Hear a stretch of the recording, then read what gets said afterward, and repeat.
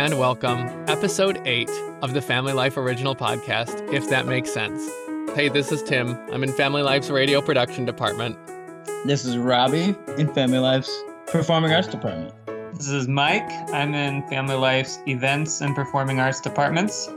And this is Mary. I work with Tim in radio production. It's been so long since I've been there, my brain had to remember what department I'm part of. That's what that pause was. You don't even have to edit it out because I'm just going to acknowledge it. I was going to call it dramatic arts department or something ridiculous, but anyway. Oh, man. Those two over there, roomies, quarantined together. So that's fun right there. Mm-hmm. That's right. So, and maybe along the lines of being quarantined with people quarantined alone, all of us are in a different circumstance, kind of like we talked about on our last quarantine podcast here on If That Makes Sense. But we talked a little bit last time about some of the lessons we've learned, and we want to kind of drill in on that today and look at specifically, yeah, this is a bad time for sure. It's not a good thing, but there have been some good lessons learned, and there have even been some good things to come out of it. And that's not at all to make light of it, but we do want to just focus on, hey, what are the good things God is teaching us right now? So just starting off with some real practical stuff, just about getting it done and doing what we do. Mike, what could you share with us about just practical lessons you've learned? Sure. I know that we're all very busy here in the United States of America, running around doing all these things, trying to do more. And for me, these past couple of weeks have been a lot more relaxed. I've slowed down. My workload has shifted somewhat, and things are just a lot more slower paced for me. And I've been able to stand back a little bit from what I do and sort of figure out once this pandemic passes and things speed back up again, how can we sort of keep the good things that came out of it? And so a couple things that I have discovered and started implementing. One thing is just asking why. Before I start any task, I try and ask myself why. What's the purpose? Because sometimes we do things, we're just on autopilot, and there's not really a purpose behind it, or it's not a valuable use of our time. Time is such a gift, I would say, and so I want to make sure that I'm spending it well. And just by stopping and asking, is this thing I'm about to do, whether it's reading a book, whether it's working on a project, whether it's scrolling through Facebook, just asking the question, why? Is this a good use of my time? What's my intended purpose behind it? That's really helped me prioritize what I do and I think make better use of my time that I have. Which I think is cool because even though we're in the younger demographic and we may sometimes look to the older demographics and say, oh, well, they're always so steeped in their tradition. They never stop to ask why they do things. This is the way it's always been and this is the way it's always going to be. But I think that we can slip into that too in certain things where we're like, oh, this is just the way I've always done it. It's what I always do. This is just what I do. And so I don't think that's like an age thing. I think it's just something we as people find this thing that we get comfortable with. Or we're like, well, we always do it. I always do it this way. I always do this thing. But asking why, I think is a great question, because then that gives you okay, what's my motivation for even doing this, whatever, fill in the blank that I'm doing. Yeah, we're all of us as humans, we're largely habit-based creatures, and we do things like we do them because that's how we've always done them. Mm-hmm. But there's nothing like a pandemic that changes everything you do every day, day in, day out, every moment of every day. Nothing like that is going to, shake you up and make you start to have to ask those questions that maybe you weren't asking before, because you can't do anything the way you've always done it anymore all of a sudden. Mm-hmm. So now why is a necessary question. But I love that, Mike. I love that applying that to anything we're doing. What else? Along those lines, sort of having been born out of that, the idea of setting less goals and attaining more of them. Honesty time with Mike. I'm really good at starting things. That's going to be a new podcast. I was about to say that very same thing. I'm really good at starting things. I'm not so great at finishing them. And last week, I was so embarrassed. I was trying to read 6 or 7 books at the same time, and I was getting frustrated with myself because I couldn't remember what I was reading, and nothing was making sense. And I was thinking, well, what's the point in even reading? I can't recall any of this information. And that's just an example of what I do sometimes. I get really excited and start a whole bunch of things and then never get to the end of them. So I've been really working as of late to focus in on one thing at a time. And now I'm proud to say that I'm only reading 2 books instead of 7. But the amazing thing is I'm more focused on those 2, and I'm remembering what I'm reading. And so then just apply that to every aspect of your life. Instead of trying to do 16 things at once, just focusing on 1 or 2 of the most important things. And it'll be easy to tell what the most important things are because you've already asked why. Why am I doing this? Because for some reason it's important to you. And then I think that if you set less goals, you have more chance of reaching the end of them.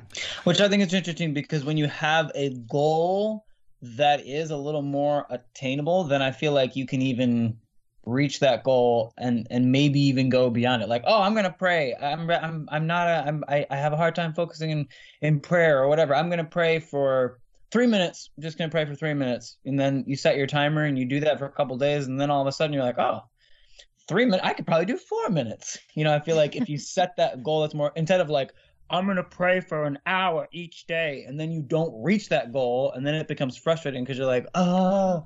But I feel like starting with something that's right, definitely more reachable, then that's going to stretch you. Yeah. Oh, absolutely. 100%. I agree with that. But what I'm curious about is what was it about quarantine that made you learn that lesson? Well, I think for me, my entire life, I've always been motivated by somebody telling me what to do, whether that was a teacher in school or a boss at work or a mentor or whatever. And now all of a sudden, I'm, for the most part, on my own. I meet with my supervisors a couple times a week and we talk through things, but largely the responsibility lies on me. And that was a bit of a transition for me because it was sort of a rude wake-up call to realize, wow, I've always thought I've been such a motivated person, but really it's just to do what other people ask me to do. When I'm on my own, it's much harder to get anything done. So it was sort of a necessity to reflect back on why I do what I do, where do I feel like I'm coming up short, and then how do I restructure what I am doing so that motivation and that drive that came from other people now is coming from myself. I think that's really good. I think that's really good and really healthy to be able to do that and to be able to acknowledge that and make that change. All right, you had one more practical boots on the ground, kind of like get it done kind of point that you gave the other day, and I loved it. I like this one too. I'm reading ahead because I can see his outline. Listen up. Cheater. I love it too, and I can say that because it's not for me. It's from Psalm 37:5. It says, commit your way to the Lord, trust in him, and he will act. And that's a verse that I've read many, many times, and it's never struck me. But the other day, I was reading it in a different translation, and the verse starts by saying, commit everything. And I just stopped right there because for me, commit everything means literally the smallest thing you can think of, commit that to the Lord. And I've been trying that as an exercise. It's not easy, but before I do everything that I do, just stopping and deciding to commit it to God, because I've already answered the why question. It's important to me. I've set less goals, so I'm focusing on one thing at a time. Now I'm committing that one thing to the Lord. It's helping me pray without ceasing because I'm talking to God throughout the day instead of just once in the morning. And suddenly, everything just seems to fall much more nicely in place. And the ironic thing is, the times I forget to commit things to God are times I'm spending my time doing things I probably don't need to be, like scrolling through Facebook. I always forget to commit that to God. And then I realize, well, maybe that's because I didn't need to spend the last 15 minutes mindlessly scrolling through. Yeah. So those sort of three things, asking why, set less goals, attain more of them, commit absolutely everything. Let me tell you, it's totally changed his workout plan. We work out in the morning. This man, he committed it to the Lord. You should have seen him. He was lifting heavier dumbbells than he ever has. He was sweating.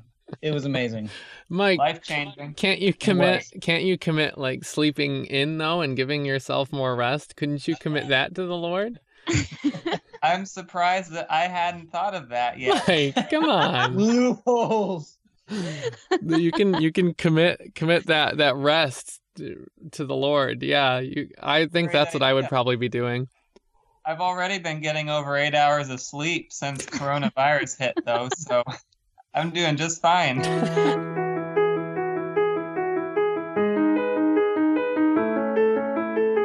Speaking of things being committed to the Lord, and hi, Mary. I know you're there. I've been asking Robbie and Mike things, but you're still here. The world knows you're here. Yay. Speaking of things being committed to the Lord, Robbie, you've had a situation lately in your life that you've had to commit over to the Lord. Would you mind telling us a little about some of the story you've been through lately? Well, I thought that was your way of transitioning to Mary, and you totally just bounced back to me. No. Fine. That was my way of saying, guys, Mary is still here, okay? I know Robbie's about to tell a story, and it might take him a little bit, and he's going to be passionate about it, but Mary is still here. I am. And Robbie, she's drinking. Your story. She's drinking, what did you call it? Sap? Yeah, it's maple syrup in water. It's basically like, yeah. Anyway, it's really good because it's maple syrup and water. You don't need to explain it anymore on that. Yeah, that's why it's good. It's a family thing. My family gets like several gallons of maple syrup every year, and so why not put it in water? It tastes great. You don't even have to include this, but just Bunny Trail, Mike's family, they make maple syrup. And I went to the syrup farm and I went to the sugar shack and I collected sap from those trees and boiled it down. And man, delicious. So the story. No, that was good. That was good. Mm-hmm. This is the second time that the Lord has chosen to stop me from buying a house. I was ready to buy one once, and then it just fell through. Didn't work out. And then second time around, I'm getting all ready, working with a realtor. Is it realtor or realtor? I never really know. Realtor? I mean, technically it's spelled like that, but a lot of people decide to put a little in there anyways. Yeah, I definitely say realtor. Anyway, that's fine. You're good. You can't look at houses now because you can't go out, and the realtors' offices are shut down. They can't even show houses anymore. So boom, that shut down. So my mindset had switched from, oh, I'm living in this nice apartment in this nice situation to, oh, I'm going to go get this other thing. I'm going to get this house and I'm going to put the furniture here and I'm going to put my aquarium here and I'm going to do this and have that and that. And I started living in that house before I even owned it. And then when I found out when everything was shutting down and the market was shutting down, it was just really disappointing. And it was just one of those times where I realized, wait a minute, I wasn't living in the moment. I wasn't I wasn't dedicating the things that I was doing in this space to the Lord. I was trying to be living out there in the future someday in something that wasn't even mine. I even I took the background off my aquarium and there are wires hanging everywhere because I was like, I'm just going to move this thing anyway. And it's funny even looking at something simple like an aquarium, because that's all part of it too, is realizing, can I be content with where I am, what I'm doing, and what I have right now? Because I'm thinking, oh, I'll get this house, I can get a bigger aquarium and I can get more fish and then I'll be happy. But realizing I can't go anywhere right now and I can't do anything right now, I don't have a choice. This aquarium here is what I'm going to have until this thing blows over. And it's caused me to stop and pull back and just realize, well, wait a minute, this is beautiful. These are really nice fish. And I went online and I got a new background for it and I put the background on it. So now it's looking nice again instead of looking ugly. And I'm like, you know what? I should probably clean the bathroom since I live here. And I'm not like, I'm moving out, so I'm not even going to clean the bathroom. And I should probably organize under the bed and whatever. I've started living in this space again. And it's just made me realize, okay, how often do I think to the future and start living there or worrying about there or panicking about there or whatever it is? And it's like, Kung Fu Panda reference. Mike's quoting the Bible. I'm just going to quote some Kung Fu Panda. Master Oogway, he's this old wise turtle, and he says, yesterday is history. Tomorrow is a mystery. And today is a gift. That is why we call it the present. That was excellent. And I thought, well, that's so true. Like, how often am I, way out there somewhere, but just realizing godliness with contentment is great gain. If you can have godliness and contentment, you got it. Great gain. You don't need to be off in the future, having bigger, better stuff. Godliness with contentment.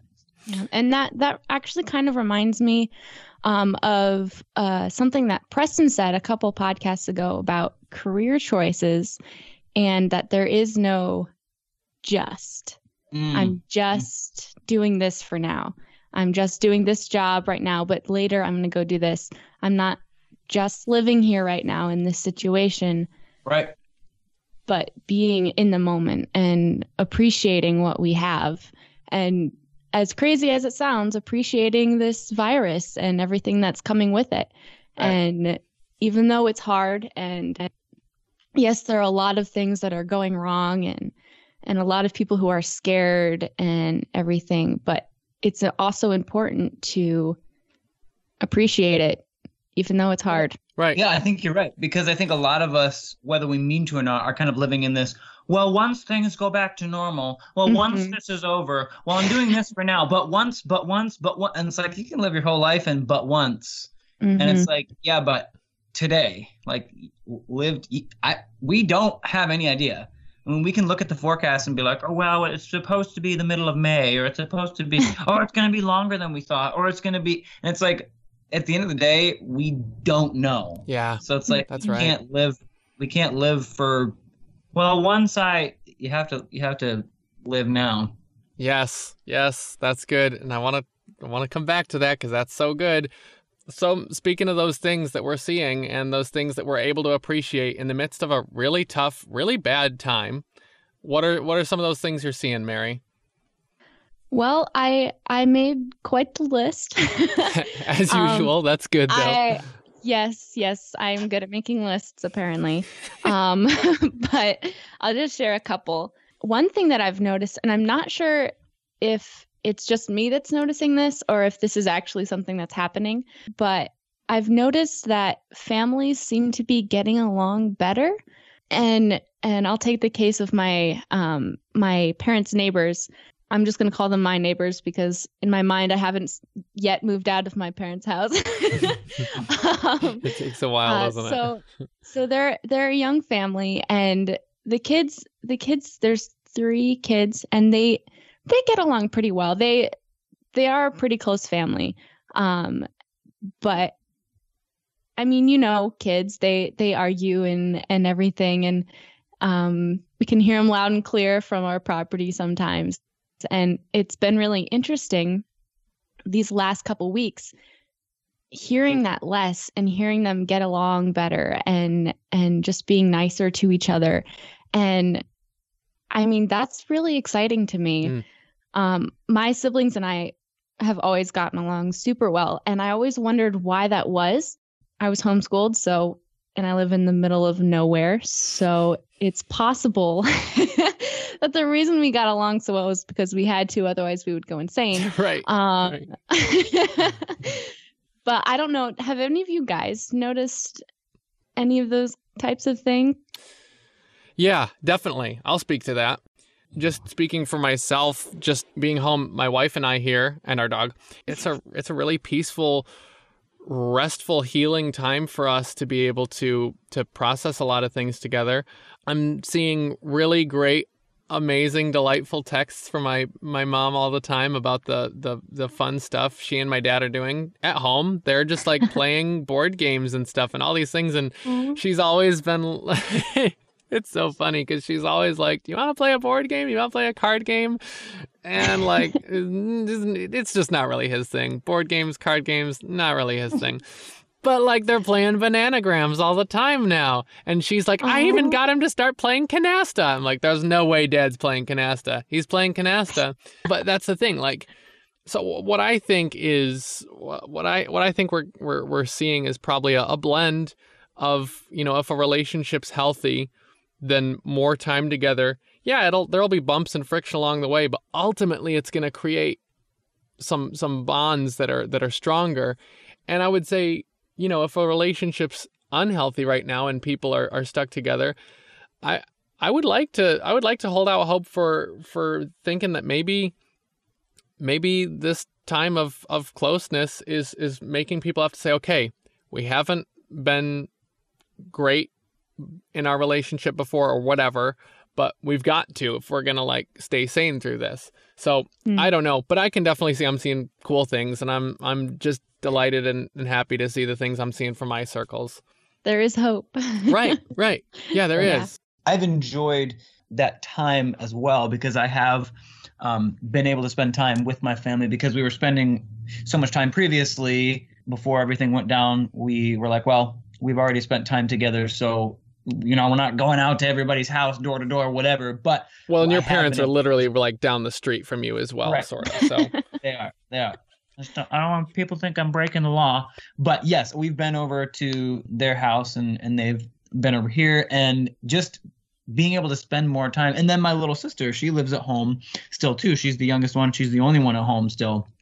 So to be able to spend more time with her, and to be able to spend more time with them, just, like you're saying, playing games, talking, reading scripture. We've been doing our online services together on Sundays. It's like, wow, I don't remember the last Sunday I had that was chill and relaxed. My dad's a pastor. My mom's a pastor's wife. I don't remember the last time they had a Sunday that they could rest.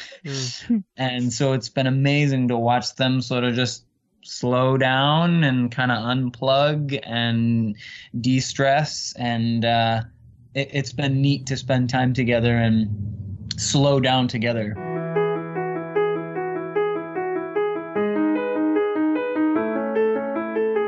Mike, a little bit ago you were talking about that phrase, when it's all over, when we're past this, when it's in May, it's always being forecasted kind of further and further. You were telling me about what that makes you think about who we trust. What do you have to say about who we trust right now? At the very beginning of all of this stuff, I found myself watching lots of news and holding out hope that some scientist would create the secret ingredient that would cure us all, or some doctor would come up with this cure, or the president would snap his fingers and everything would be A-okay. And the more I was watching the news shows and listening to what everybody thought, the less hopeful I felt. And so I sort of flipped from listening to the news to watching sermons online of pastors that I really enjoy hearing. And a couple of them stuck out to me. And the take-home message that I got from them is, I need to be trusting myself less. I need to be trusting this world less. I need to be trusting God more. For me, Jesus is my only hope. And for you, believer, Jesus is your only hope. Jesus can do for you far more than any doctor or any scientist or any president or politician. Not that any of those are bad. They're all very good, and God uses them. And God uses scientists to create cures and doctors to heal people. He uses all of that. But ultimately, if I'm trusting in those people for my hope, if I'm trusting in myself for my hope, saying, well, I'm a pretty healthy person, I'm not really at risk, I'll be fine. If I'm trusting anything but God through this storm, then I think that I'm missing the point, and I'm getting it wrong. I was just reading again in Psalms today, Psalm 75:3. It says, when the earth quakes and its people live in turmoil, this is God talking, I am the one who keeps its foundations firm. I thought, wow, how fitting. Quite literally, the entire earth is being affected right now, and its people are living in turmoil right now. And God's saying, I'm the one who keeps his foundations firm. Not the president, not the scientists, not the doctors, not the news anchors.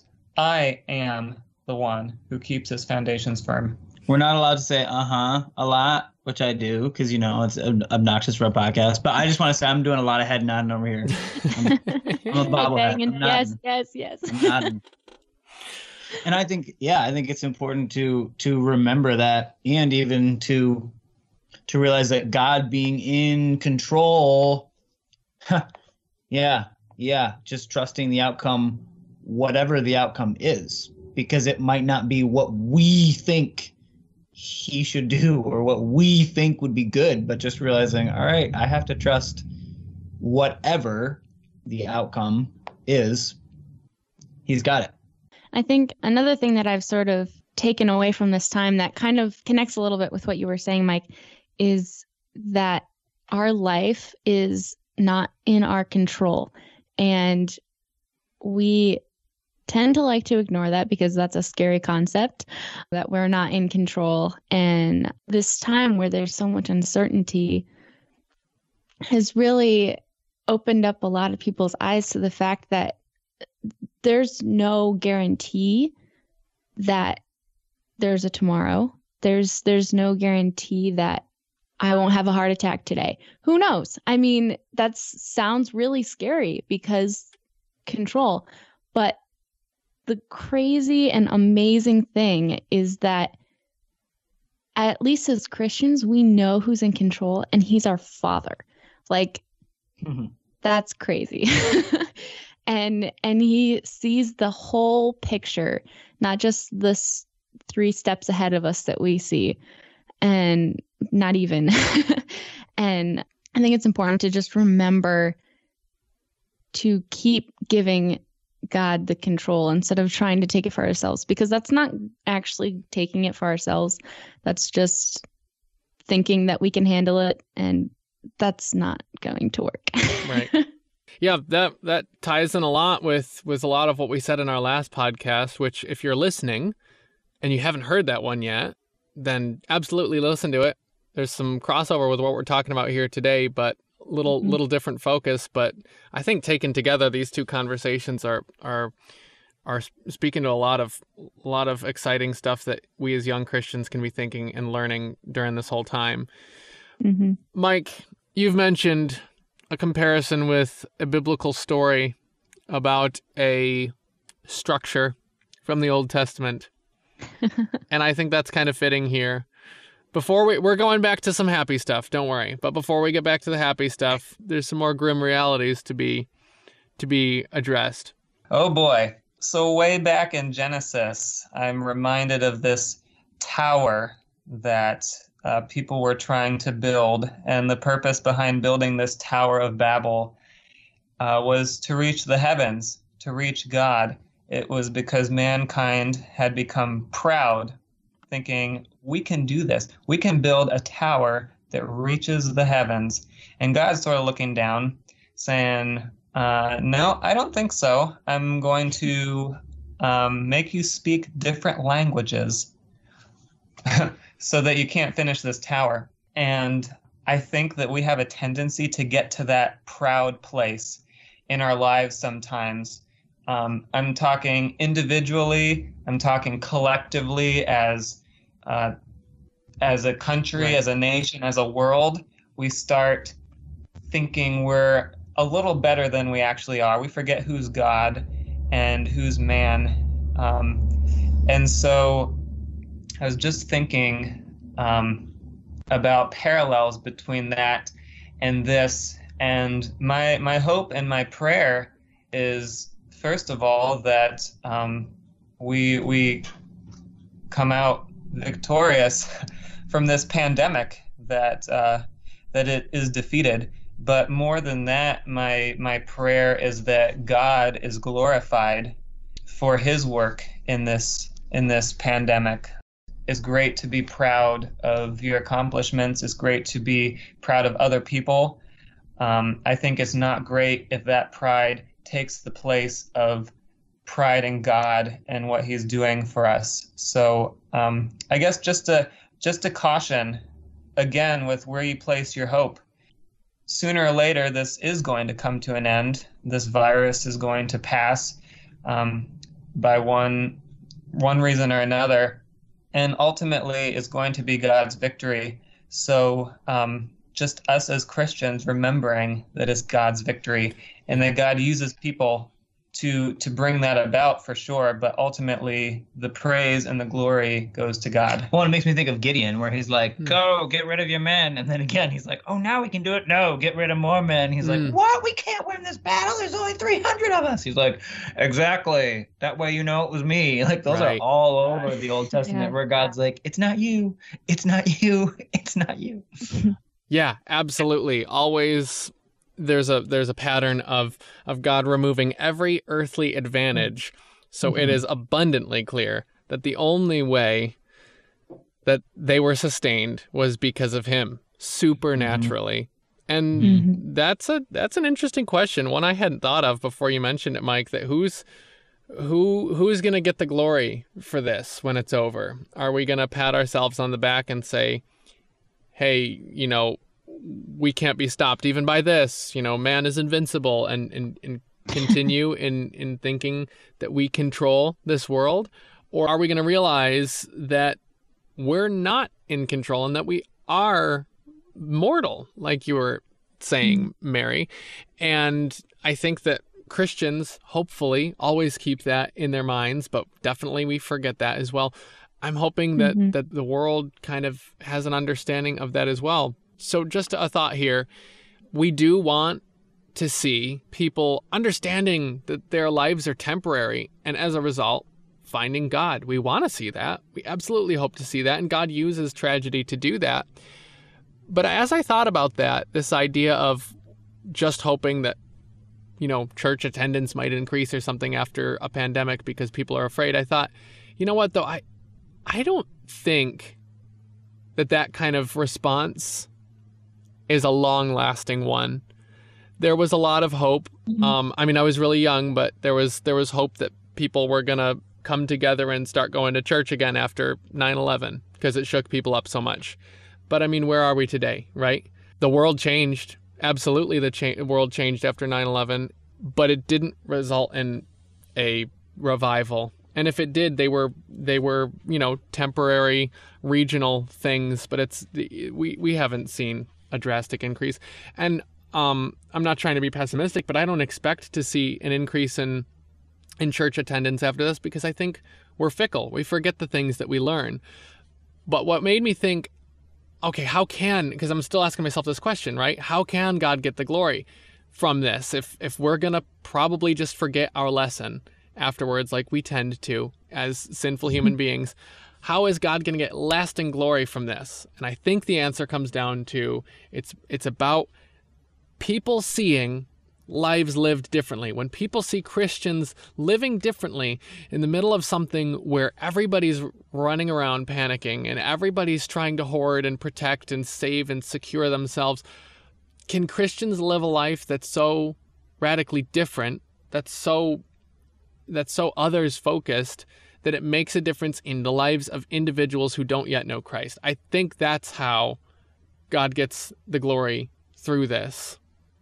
So I'm a really selfish person. I'm really good at taking care of me because when I'm hungry, I eat.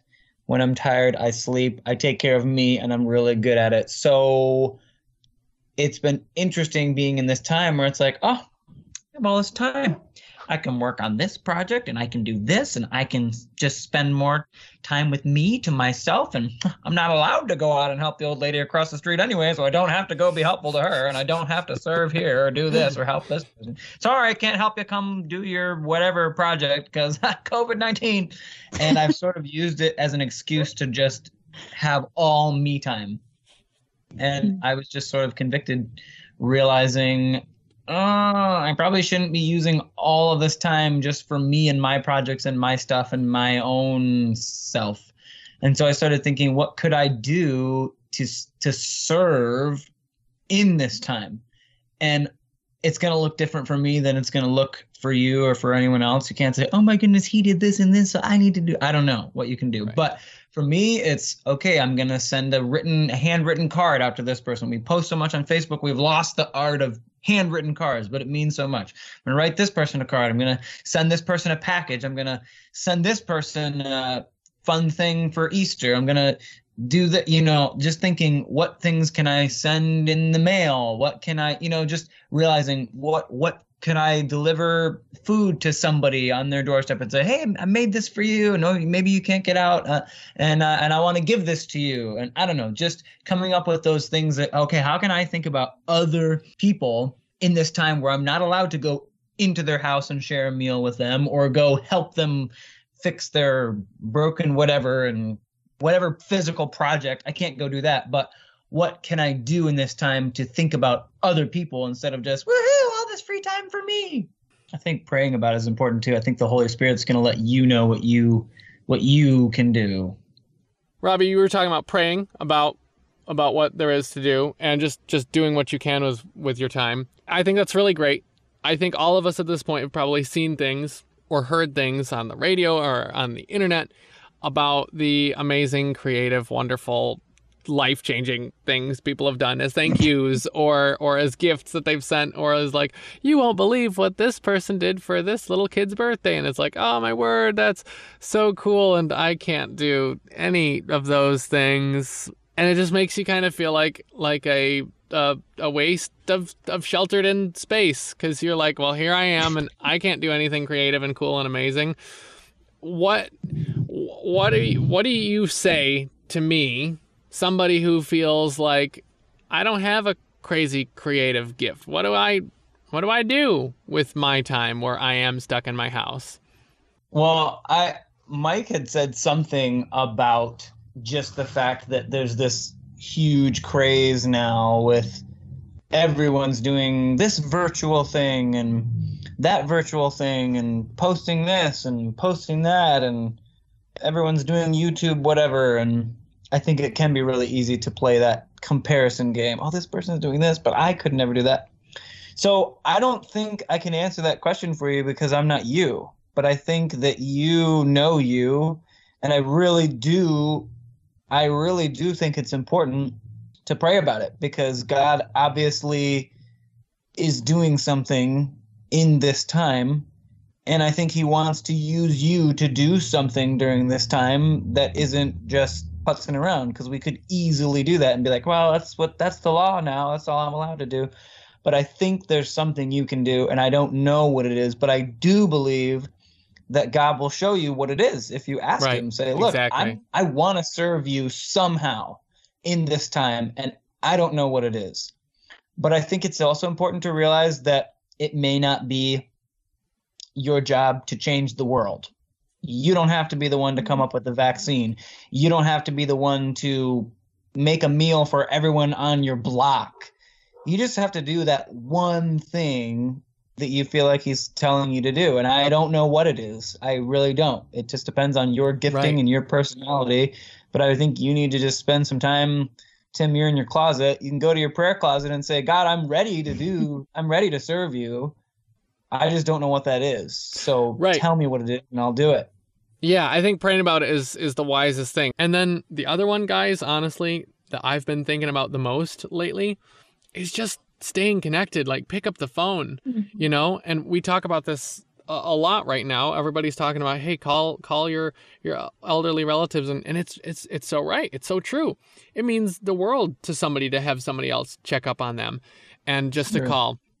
And another thing that's been coming to my mind lately about this picking up the phone and talking to people, we've all got people in our life from our past, maybe from high school or from an old job that you used to have, but they pop into your mind every now and then. You see their face in your head and you think to yourself, I hope they know I haven't forgotten about them. I have people. I can see their faces right now who I think that about. I hope this person knows. I hope he knows. I hope she knows. I haven't forgotten about them. I still care about them. Maybe now is the perfect time to let them know, hey, I still remember you. I still care about you. And I want to know, how are you doing? Because we're always telling ourselves when we do think about those people, oh, well, there's really no reason to get in touch right now. What would we have in common anymore? What could I say? What would we talk about?